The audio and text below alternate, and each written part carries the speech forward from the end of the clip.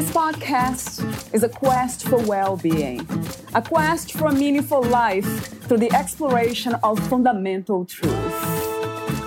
Enlightening ideas, insights on physical, mental, and spiritual health. The inspiration is love.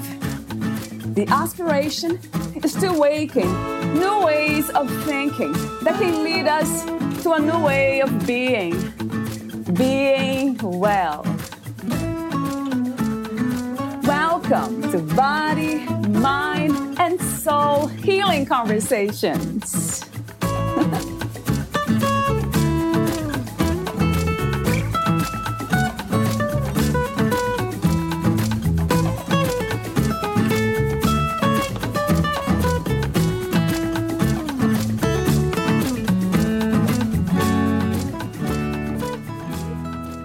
Valeria interviews Danielle Aiken, the author of Sarah's Story, Life After IVF, a story of personal triumph and spiritual growth. Sarah's story depicts one woman's journey before, during, and most importantly after infertility by sensitively giving a heartfelt account of the reality and the emotional roller coaster that is IVF. But it is much more than that.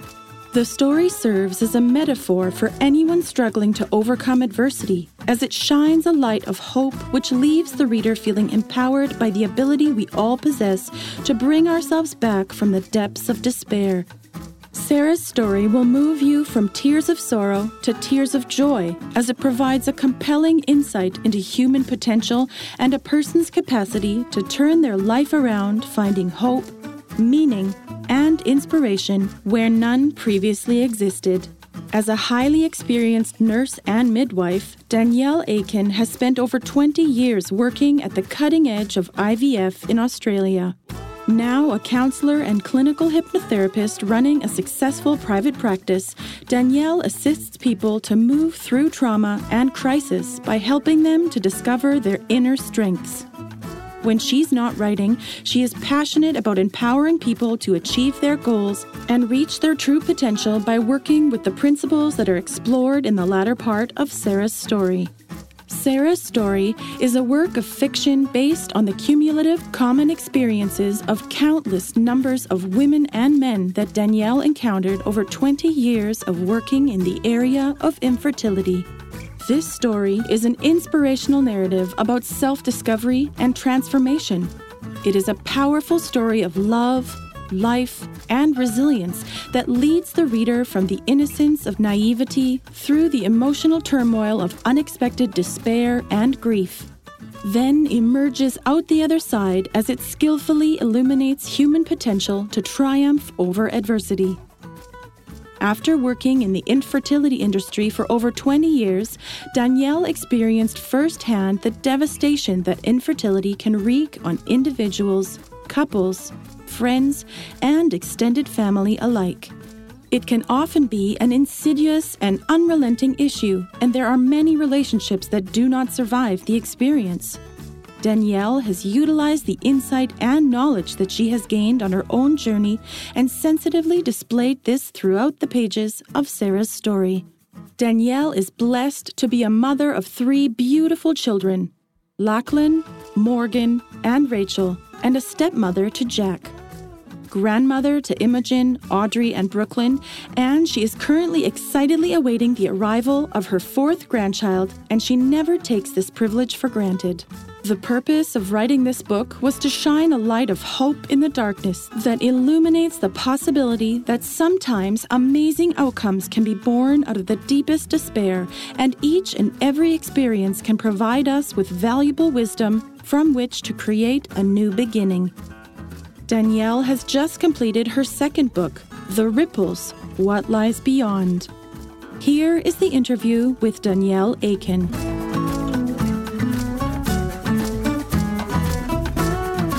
In your own words, who is Danielle Aiken?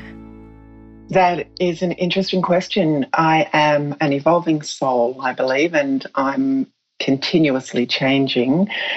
But I have thought about that a little bit of late, because I think that we come into this world with a purpose, and I believe mine is to help and to heal. I have the earliest memories of myself as a young, I think 4, maybe 5-year-old child around, back in the day we used to have bonfires. We don't do that anymore, but circling around the bonfire in my little nurse's uniform, even at that early stage, to make sure that everyone was safe and everyone was okay. So I think I knew it then, but I certainly know it now. My life is very much gone in that helping and healing pathway. It continues to evolve, but it's always been the central theme. So I think that is who I am. I'm a healer, and I want to help people. That sounds wonderful. Thank you. Before we talk about some of the topics in your book, Sarah's Story, Life After IVF, a story of personal triumph and spiritual growth, I have a few warm-up questions, as I mentioned off record. What is another word for life, Danielle? Experience, I think. It's life is what happens in moment to moment. As we go through our day, it's what happens in the present moment. I'm very much about the present moment, so that's where life occurs for me. Yeah. What is the meaning of freedom to you? They're great questions. Freedom to me is to be able to do what I choose to do within the boundaries that's possible. Freedom for me is all about the mind, really, because I think no matter what our bodies are doing or what restrictions we have on us physically, our minds are free always to take us anywhere, to imagine anything, to experience and to feel, very much so. So freedom for me is all about the mind. I love that. True. I agree. At this time, what do you think is the world's greatest need? And do you have a vision for a new reality?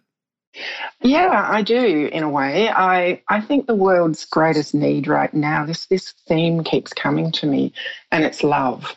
I think love is the essence of everything, and I think it's at the core of everything. All problems, if we approach them from a loving perspective, I think that's the healing essence.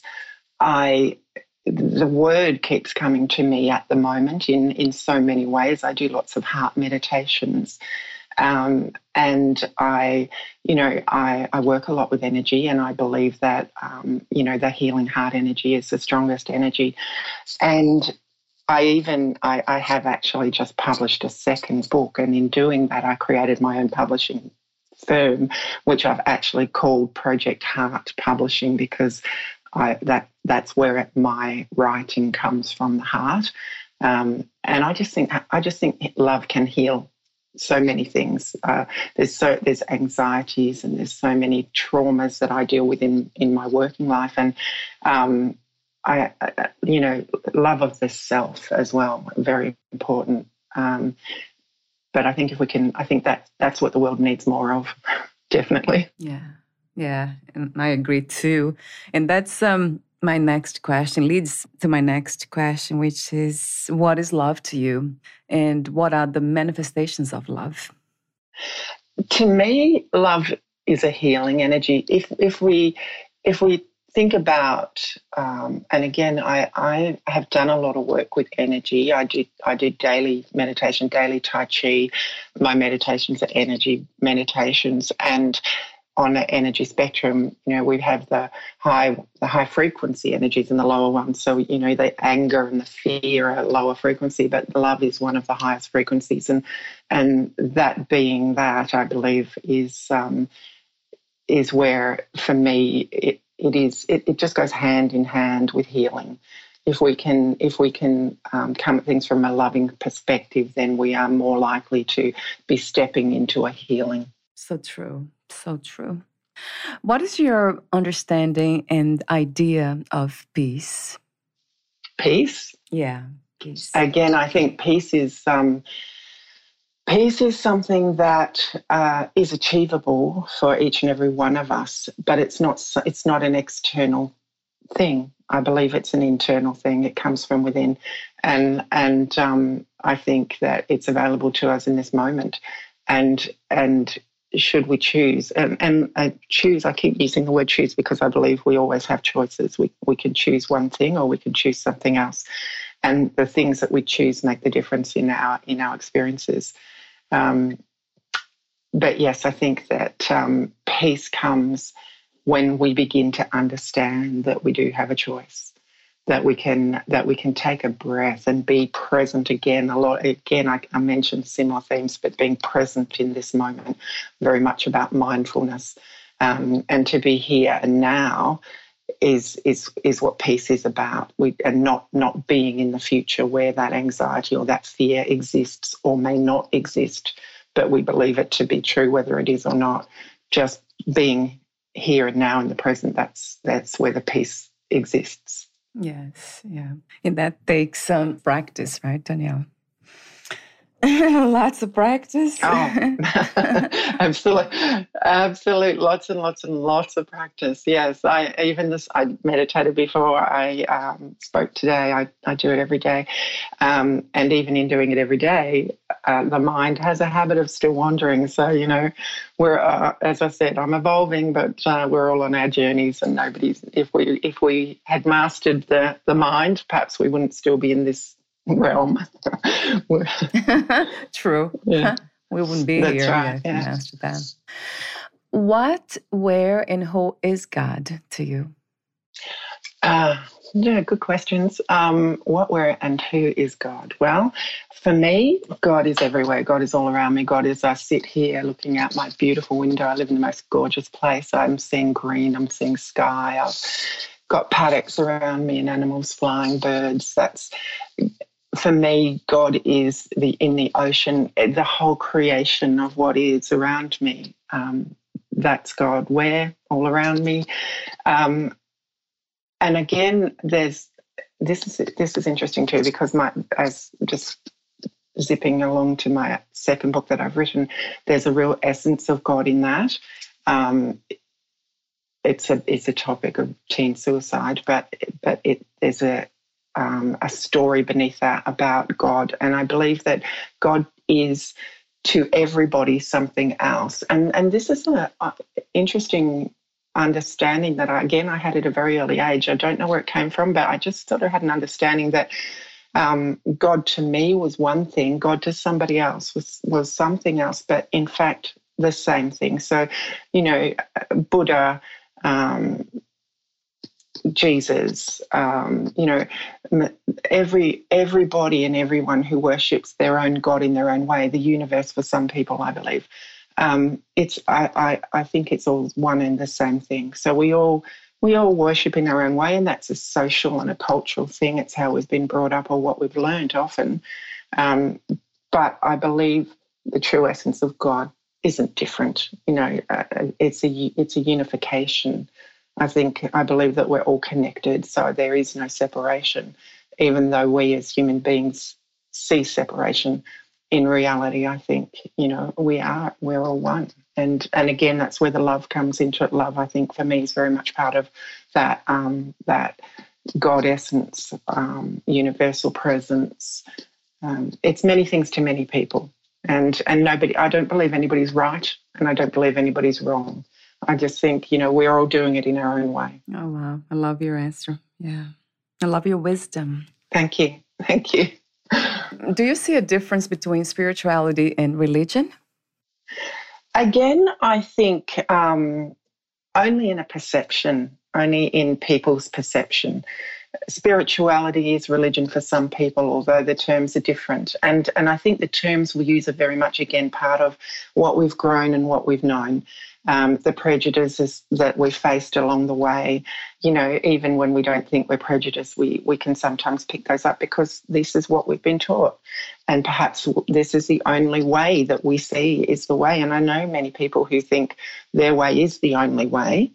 And to me, that just seems ludicrous because, if that little Indian boy who was born and he's Hindu, doesn't believe in Jesus Christ. That doesn't mean that he's not going to heaven if heaven's what you believe, you know. So I think it's difficult. Well, it's interesting to consider that your way is the only way. I think that's a very blinkered way of looking at things. I am more universal, you know. Again, I think we're all we do what we've learned, and we can all be open to many things. But I don't think there is a one and only way. Right. So my last warm-up question to you, what do you think is the purpose of life, the ultimate purpose of the human experience?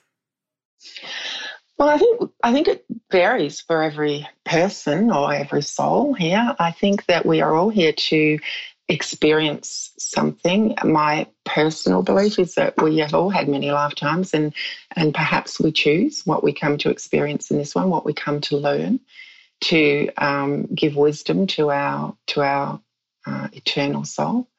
So I think that we're all each on our individual journeys this time around, and it is different for each of us. Yeah. Wonderful. So let's talk about your work, you and your work. How did you become a writer, Danielle? Well, again, it's of my desire, I suppose, to want to help people. And my first book was born of working in IVF for 20 years. As I'm a nurse and a midwife, and I worked in IVF, and I witnessed the struggles that people endured during that time, that journey. And often they were very common struggles. So many people were going through exactly the same experiences, but they were doing it alone. They didn't recognise or realise that other people were feeling exactly the same emotional responses as they were feeling, the same sense of loss, the same depressions and anxieties that they were feeling as well. Because people often don't talk about it. It's often something that people go through on their own. And some people do experience that they get the families involved for a time. But if they experience many failures of cycles, then sometimes they stop seeking that support, because the support from families can then turn around to be pressure. So a lot of people do end up enduring the ups and downs of this really emotional journey on their own. And so many people that I saw would have been amazing parents. And I suppose the book itself, so it is the theme is about infertility, and the first half of the story is about that. But the title, the subtitle of it is Life After IVF. And I myself, it's a little bit about me too, I suppose, the second part of the book. So the second part of the book is about what I now do. So in order to help myself deal with these people, I became a counsellor to give myself more skills. And then I started to really become fascinated with the power of the mind and what was possible when we choose our thoughts and what we can achieve with mind-body potential.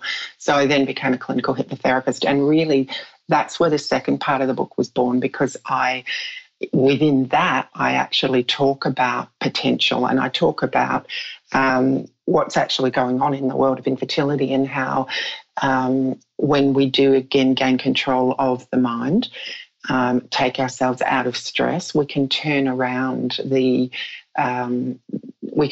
body's responses. And in fact, mind-body practices have been seen in some studies to show. There's a clinic in Boston, Dormer Centre, using mind-body 10-week programs, and it's been shown to turn around fertility success rates by up to 55%. So it just really clearly shows that our mind is so powerful, and our bodies are amazing. I mean, and this is the work I do now. Our bodies turn on when we are perceiving ourselves to be in a stress, and IVF or infertility is very stressful. Fertility is one of the first things that actually turn off. And so I wanted to write a book to help people. I wanted to write a book to educate families that this is a common experience, that people go through these things, that, you know, their loved one isn't suddenly becoming this person they don't recognise for no reason, because that sometimes is the case. Relationships often don't survive. So I wrote it to educate, to support, and to validate people on that journey. But the second part of it, I wrote to actually get some messages out there about what can be done and what people can do to help themselves along on this journey too. So it is actually quite an uplifting and inspirational book, because it is about transformation. It's about overcoming adversity, and it's about taking the wisdom from a painful experience and turning that into something precious and using that wisdom to move forward in life. So there's a lot to it, and as I said, it's been born of different things. And that whole Life After IVF subtitle was a lot about me, because I had a lot of learning to do myself after IVF, which created the second half of the book. Wow. You mentioned support. Is support so important in challenging crises, challenging times in crisis? So I'm wondering if you have a new definition for support after your experience. Which experience? The book or the recent experience? Being a nurse for so long, a midwife, and writing a book about those events. Yes, most definitely. Support, I think, I don't think that we are meant to walk this world alone. I think that support is very important. I do see in my work that I do now a lot of people who feel they don't have that support, and it can be quite damaging. A lot of people who've been traumatized, they turn, even though support may be right there, just, waiting to be invited in. Sometimes, as we know, the barriers go up and people choose to block themselves away a little bit in an attempt to protect themselves. So I think support is it goes hand in hand with being a little bit vulnerable, because I think in order to receive the support, we need to open up. We need to allow ourselves to be vulnerable. But in being vulnerable also, there is that additional concern for some people that they're going to be hurt further.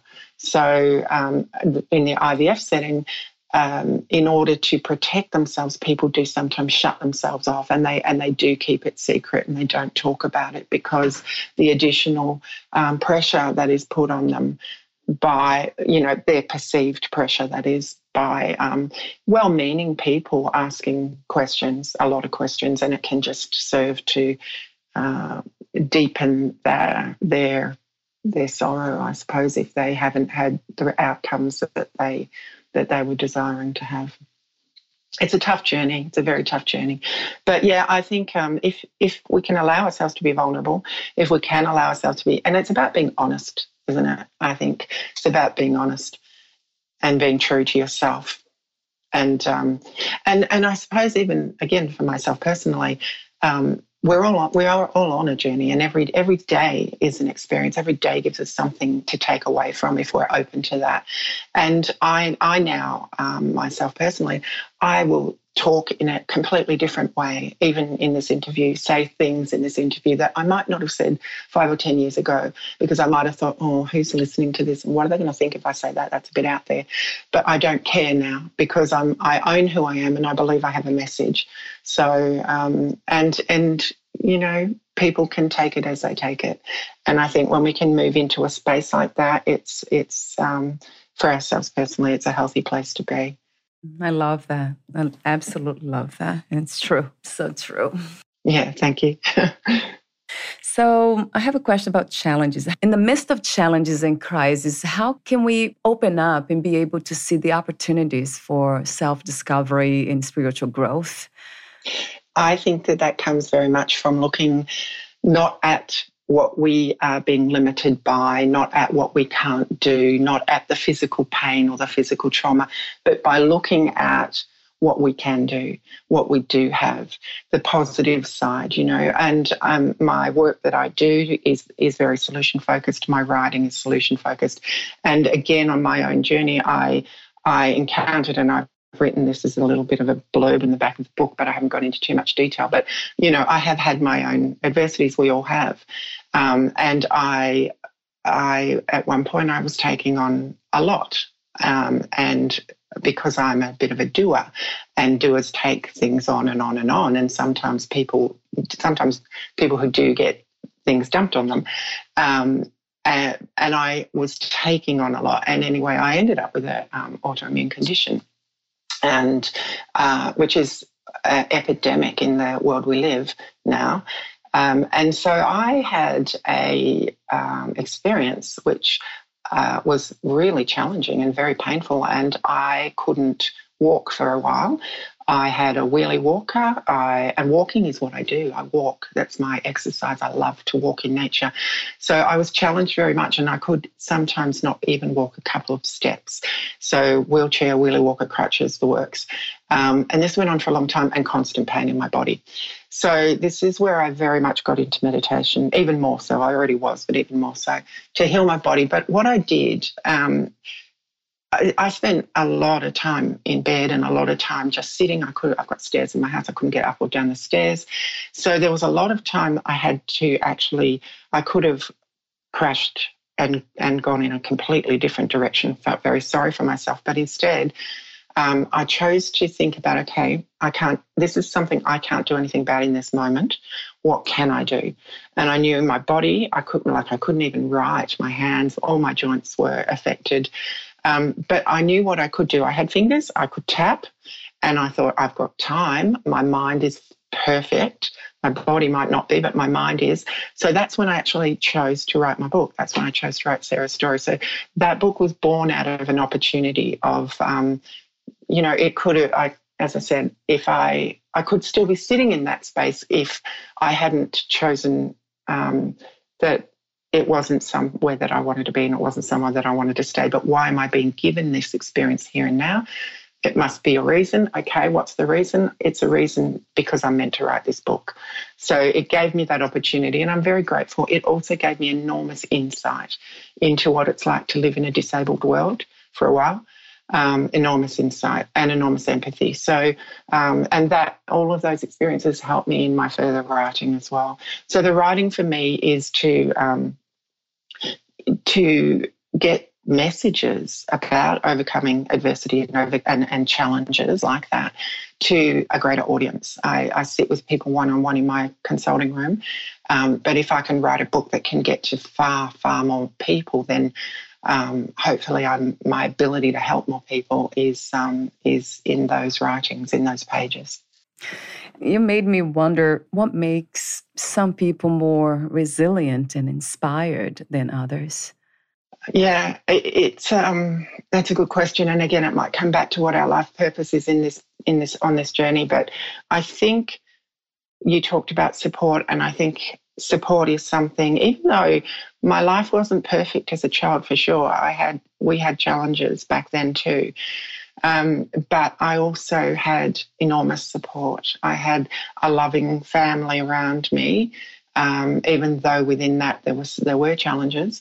There were certain people that were there. There were certain people that were dependable and reliable and uplifting. And I think I know now the people that I see again in my room that I work with who are struggling very, very often have had trauma in their early life.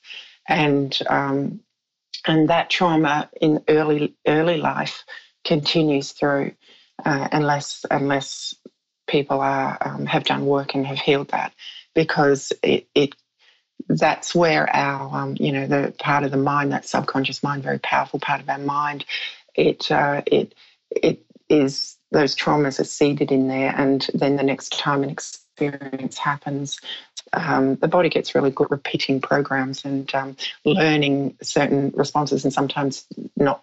Sometimes they're dysfunctional responses. So if you've learned at an early age that there can be problems, but there's love and there's support around you that you can move through it, it can become your way of life. If you've learned back then that, there are traumas and life is terrible and people are out to get you, and there's no reprieve from that or no support within that, then I think you grow to be a different person, and perhaps less resilient and more protective of yourself, more closed perhaps. and not wanting to be vulnerable because it's not safe to be vulnerable in that situation. Yeah, that's true. It makes so much sense, right? There's a question I wanted to ask you before I ask you some technical questions about infertility. Why did you decide to become a nurse and midwife?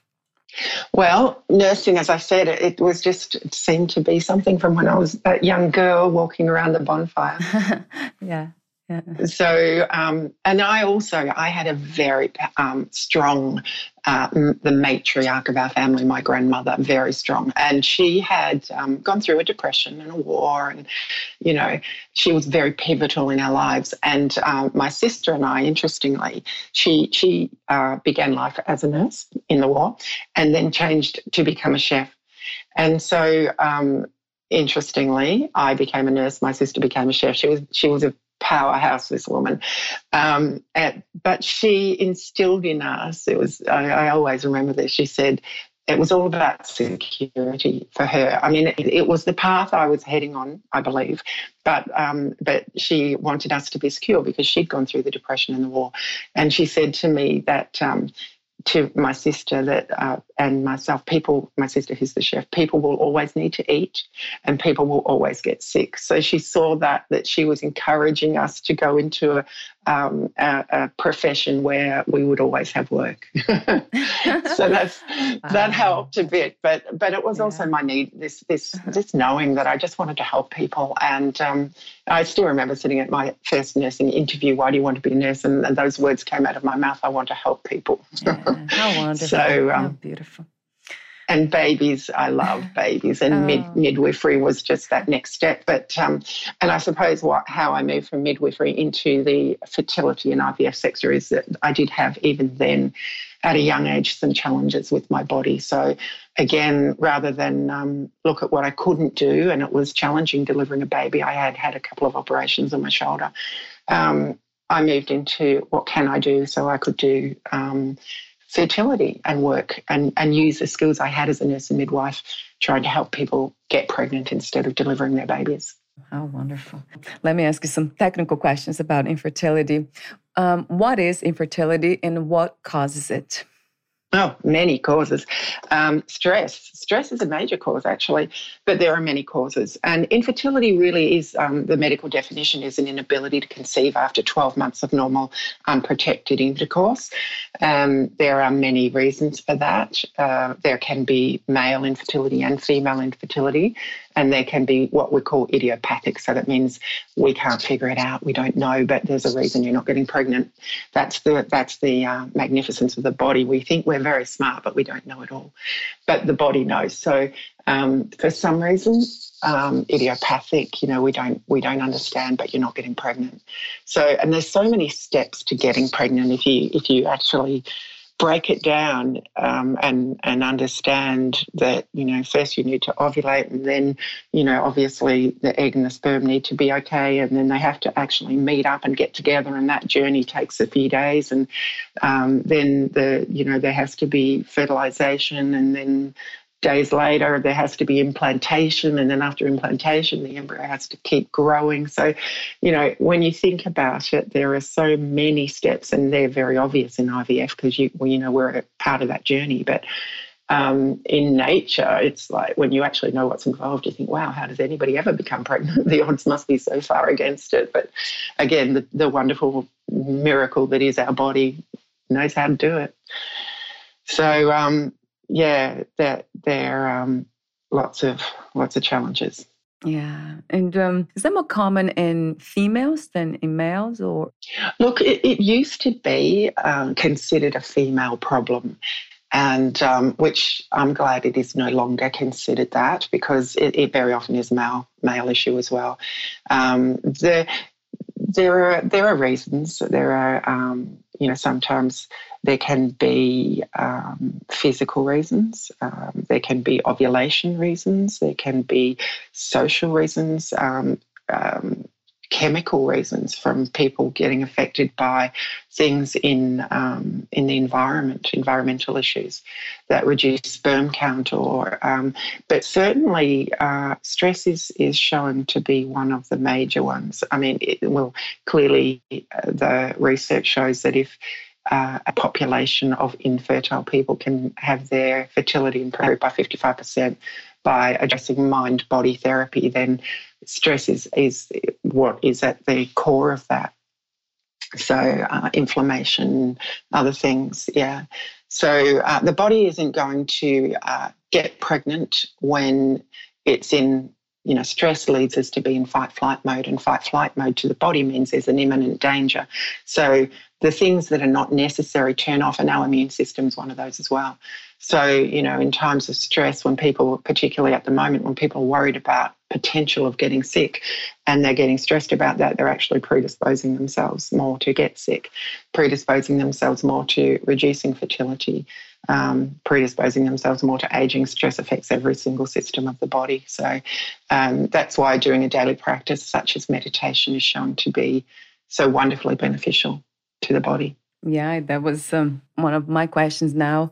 Is that the method that you find more effective in managing stress, meditation? Yeah, look, again, as with all things, it's not a one size fits all. I think that different things for different people. And personally, and this is what I help people with in my practice. And personally, I wouldn't say to very many people, off you go and sit for an hour every day and meditate, because I know that most people are not going to do that. So I prefer to give them tools that I know that they're more likely to use. And breath techniques are really wonderful. Even if I do a 7-minute guided body scan, even if they can sit for 7 minutes, but if they can't do that, 4 breaths, a cycle of 15 seconds of breath, 4 breaths, 1 minute. And really breath work is wonderful because, again, what I like to do, because I understand the body, because of my background, I guess, and I understand the nervous system and the way that it functions, when we can actually understand the body's natural responses, it makes it much easier for us to work with them and to hijack them, if you like, and utilise them for our benefit. So we know that, when you get a fright, we know that the in-breath is what is impacted. Often we'll take that big breath in when we get a fright, and that's actually connecting us to part of our nervous system, sympathetic nervous system, and that's connected to fight-flight mode. The opposite to that, though, is the out-breath. So the out-breath is that long, slow out-breath. And when we do that, when, we take that sigh of relief, we take that long, slow out-breath. So the body does this naturally when we're calm, when we're relaxed, or when we're safe, or when the danger's over. So if we hijack that and we can use that to get people to actually focus more on their out-breath, so, extend the out-breath to be twice as long as the in-breath, and take 4 breaths. So, mindfulness, so breath work, mindfulness is something else that I use a lot of, and I encourage people to be in this moment here and now, and you can do that by simply just engaging the brain in something else to do, looking around and seeing what they can see, seeing and feeling what they can feel, hearing what they can hear. So just being very present in the moment. I also use a lot of techniques like to bring people out of anxiety, to get them to challenge negative thoughts that aren't helpful, to challenge them. Is this even a real thought? Is this imagined? Are they worrying about something that may never happen and hasn't happened? And when they recognise that hearing is the choice, then they get a choice to bring themselves back, to keep following that, and it's going to take them to the destination they don't want to go to, or to choose to take a breath and come back to this moment and be here and now, and just ground themselves in the present moment. So I think that all of those techniques are very beneficial, but certainly meditation is, and if people can meditate, yes, fabulous. It has so many wonderful benefits for the body. Yeah, they're powerful methods, right? I have a question about breathing methods. I hear that a lot, and I practice myself, and that's true. It's incredibly beneficial to the body. Should we breathe in through the nostrils and exhale through the mouth? Does it make a difference? Do you know, I hear that a lot too, and I don't, that's more of a yogic technique, which is fine. That's based in a lot of history and a lot of, thousands of years of techniques. So I think there's probably merit to it. Personally, I think it doesn't make a massive difference. I think it's really more important from a physiological point of view anyway, to focus on that out breath and to really relax into that. So whether you're breathing in your nose, out your mouth, or again, it's about comfort. If it's not comfortable, I think the most important thing is do what's comfortable for you, because if you're not comfortable, you're not going to relax. So, you know, if it's more comfortable for you to breathe in your nose and out your mouth, fine. If it's more comfortable for you to breathe in your mouth, some people have issues with their nose, they can't do it. You know, they have deviated septums or something, you know. So if it's more comfortable for you to breathe in your mouth and out your mouth, if you're a mouth breather, then go with that. I think the possible benefit or lack of benefit from either of those options is probably minimal. Yeah. Okay, that's great for clarification. Thank you, Danielle. Because I have been doing my own way. It has been working. So, yeah, why should I change? Exactly. What works. And for me, I offer people a range of breathing techniques, some because not everybody likes the same ones. There's a great one that's actually on YouTube, Dr. Andrew Wheel. He's a GP. He uses a yogic technique called 4-7-8. So you're breathing into 4, you're holding for 7, and you're breathing out to 8. He does do the breathing through the nose, breathe out through the mouth, and he has the tongue at the back of the teeth when he's breathing out. So it's very technique orientated. The technique itself is very good. But again, it's not good for everyone. So I usually offer people a variety, and what's comfortable for you. There's no point in trying to do something that you're not comfortable with, because number one, you're not going to stick at it, and number two, it's not going to be very effective for you. True. Yes, so true. So let me ask you a few more questions about the IVF. The process, what is the most challenging part of the process? I think everything, can I say? Everything, wow. Everything. Waiting, I think time and waiting, because there's so many steps. So someone has already they're already fairly stressed when they get to us in IVF. Someone's been trying to conceive already, so they're already aware there's an issue here. They're already questioning, is this ever going to happen for me?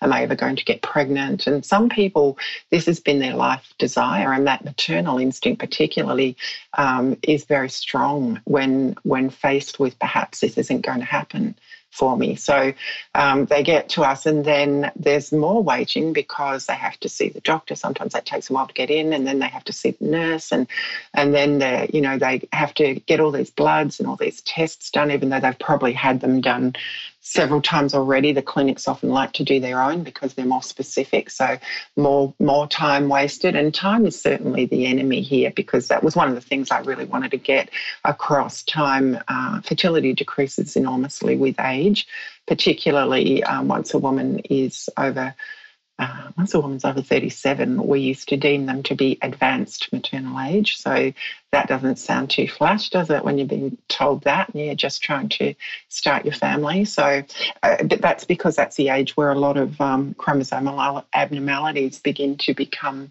a little more common. So, there is possibilities of things going wrong there.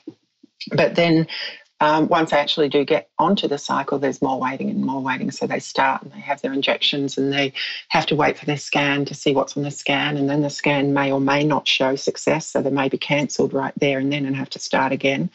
And then, if they do get through the scan, then it's the wait to, egg collection to see, and then it's the wait to see if they've got eggs, and then after that it's the wait to see if they've got fertilisation. Then after that it's the wait to see if those embryos continue to develop before they get them put back in, transferred in. And then after that, the long wait to the pregnancy test. And that's often, for most people, I think, the hardest part. There's probably a 10 to 14 day wait there. And that's an everyday checking, is it worked, has it not worked? And then even past that point, when they get their bloods taken on the day of the pregnancy test, they'll wait for that phone call. And if it's good news, then they're waiting for the next week to see how things are going again, and then the wait for the scan. So in a situation where they've had so many disappointments, all of those things are a potential for another disappointment. So it's challenging. And then if they do get a negative, they've got to start that whole process all over again. Are there any other alternatives to IVF? I think that there are, but it's interesting. It's like what comes first, the chicken or the egg? Because I think that, meditation and mind-body work is certainly an alternative, but it's not something that people would begin to do because they don't recognise at that point that there is an issue. So it's not until they recognise that there's an issue that IVF then becomes an option, so they've been trying to get pregnant. I think certainly if people were to realise that mind-body therapy helps fertility in that first 12 months of trying and actively started to use some of those therapies, I think that would be very beneficial to a lot of people, and a lot of people would spontaneously conceive. But the thing is, people probably just expect that it will happen, so it hasn't happened these few months. There's naturally a 1 in 6 chance every cycle that it's only a 1 in 6 chance every cycle that you're going to get pregnant if everything is done at the right time. If you happen to have, got ovulation happening and eggs and sperm get together and all that sort of thing, there's only a 1 in 6 chance per cycle that that will end up in a pregnancy. So again, when you kind of know the stats, you think it's interesting that anyone does get pregnant so easily, and some people do, of course, get pregnant very easily. And when you're in IVF, of course, it's a bit of a skewed population naturally because you are dealing with an infertile population. But I think there are things to do, but it just people don't do them because they don't realise there's a problem, I think is what I'm trying to say. Yeah. What are the success rates on IVF? They're not as high as people think. Each clinic has their own success rate, and it's you're not always comparing apples with apples. Sometimes they're how they express their success rates are different. So you can have success rates expressed per egg collection, which could entail maybe 4 or 5 cycles. Or you could have success rates expressed as per embryo transfer, which are going to be very different. Because in a cycle, for example, you might get an embryo transferred and you might get 3 or 4 frozen embryos. And if they're taking the cumulative pregnancy rate from all of those transfers, that's probably going to be higher. So when you are looking at success rates per clinic, you have to really look at how they are expressing those success rates. Really per cycle, I would. At one stage, it was quite low in the early days. It would have been maybe 25%, but 30% perhaps. But I think things have improved so much now. There's longer cultures. I think 50%, maybe 55%, and I think some of them might even be expressing higher percentages than that. But again, you've got to look at what they're actually telling you with that success rate. But people often make the mistake, and this was something I also wanted to portray in the book. People often make the mistake of thinking that, oh, well, if I don't get pregnant, IVF's the answer. Well, IVF isn't always the answer. Clearly, it is a risk to put off your fertility years. So that was a message I wanted to get across too, that waiting till everything was perfect, till you've had the holiday, the house, the career, and putting the fertility off until then could be a risky thing to do, because IVF is not guaranteed. Certainly not guaranteed. Yeah, it's a great message, and it's true. We usually wait for everything, wait to be happy, wait to be peaceful, and that. Yeah. Not right. Because, when is the time right, really? The time, it's never the perfect time. So you may as well this moment's the perfect time, really. But I understand there are challenges for people financially and every other way, but IVF is a very expensive option too. Oh, wow. That's another, challenge, right? Financial challenge, right? Yeah, right. yeah. So we are at the end of the interview. I would like to ask you if you wanted to add anything or read a passage from your book before I ask you my final questions. Oh, a passage from my book. Oh, goodness. This is one I opened at, so I'll say it. And in the book, she experiences a lot, and I don't want to give. Maybe I don't want to give away too much. Yeah, not a good idea. Okay, it was the middle of January when finally we got to see my gynecologist for results. Instead of feeling rested and relaxed from nearly 4 weeks of holidays, I was actually feeling completely exhausted and stressed. I hadn't been sleeping well. I couldn't stop worrying. Thoughts of regret kept going through my head. Why did I wait so long? Why didn't I listen to Mum?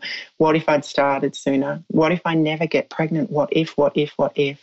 This was the never-ending conversation in my head that kept telling me over and over that this was all my fault. That's a powerful one too. Yeah. It's a great book to inspire us to become more resilient and to have hope. Yeah, it's a great inspiration. And I do think hope is something that I think is almost essential, because it's our vision of the future, isn't it? If there is no hope, I think, I recently on the weekend actually did a summit on suicide prevention, and that was one of the key things to try to elicit hope for these people. So I think personally, I think hope is imperative. Yeah. Yeah. Thank you so much, Danielle, for your work. And I absolutely love your purpose in this life. And you know that. You're very aware of what you're doing here in this body at this time. You have known that for a long time to help others. Yeah. How beautiful. Thank you. I've got a big smile on my face. Thank you. And my final questions. What is another word for healing? Peace comes to mind for me. Peace. If you knew you would die soon, would you make any change in your life or do anything differently? I would probably not make too many changes, but I would surround myself more than I do now with the people I love. That would be the most important thing, to spend that remaining time as much as possible with my family and the people I truly love. Yeah, sounds great. Lovely. And my last question, what are 3 things about life you know for sure as of today? 3 things I know for sure. We have a choice in all things. We have the most amazing potential to create and design our lives. And our focus of attention is what we strengthen. So, what we focus on, we strengthen. So that comes into the choice as well. To be able, we all get to choose what to focus on and what to just let fade into the background. Yes. Where can we find more information about you, your books, products, services, and future projects? So my author web is www.Danielle, DANIELLE, Aitken, AITKEN, author.com.au. I'm also on a natural therapies pages as well for my business. So that's you just Google in Danielle Aitken counselling and hypnotherapy and I'll pop up. Great. Thank you so much again, Danielle, and we'll talk soon. Thank you very much. It's been an absolute pleasure talking to you. Talk to you soon. Bye for now, Danielle. Thank you. Bye-bye. Bye. Thank you for listening. To learn more about Danielle Aitken, please visit her website, danielleaikenauthor.com.au.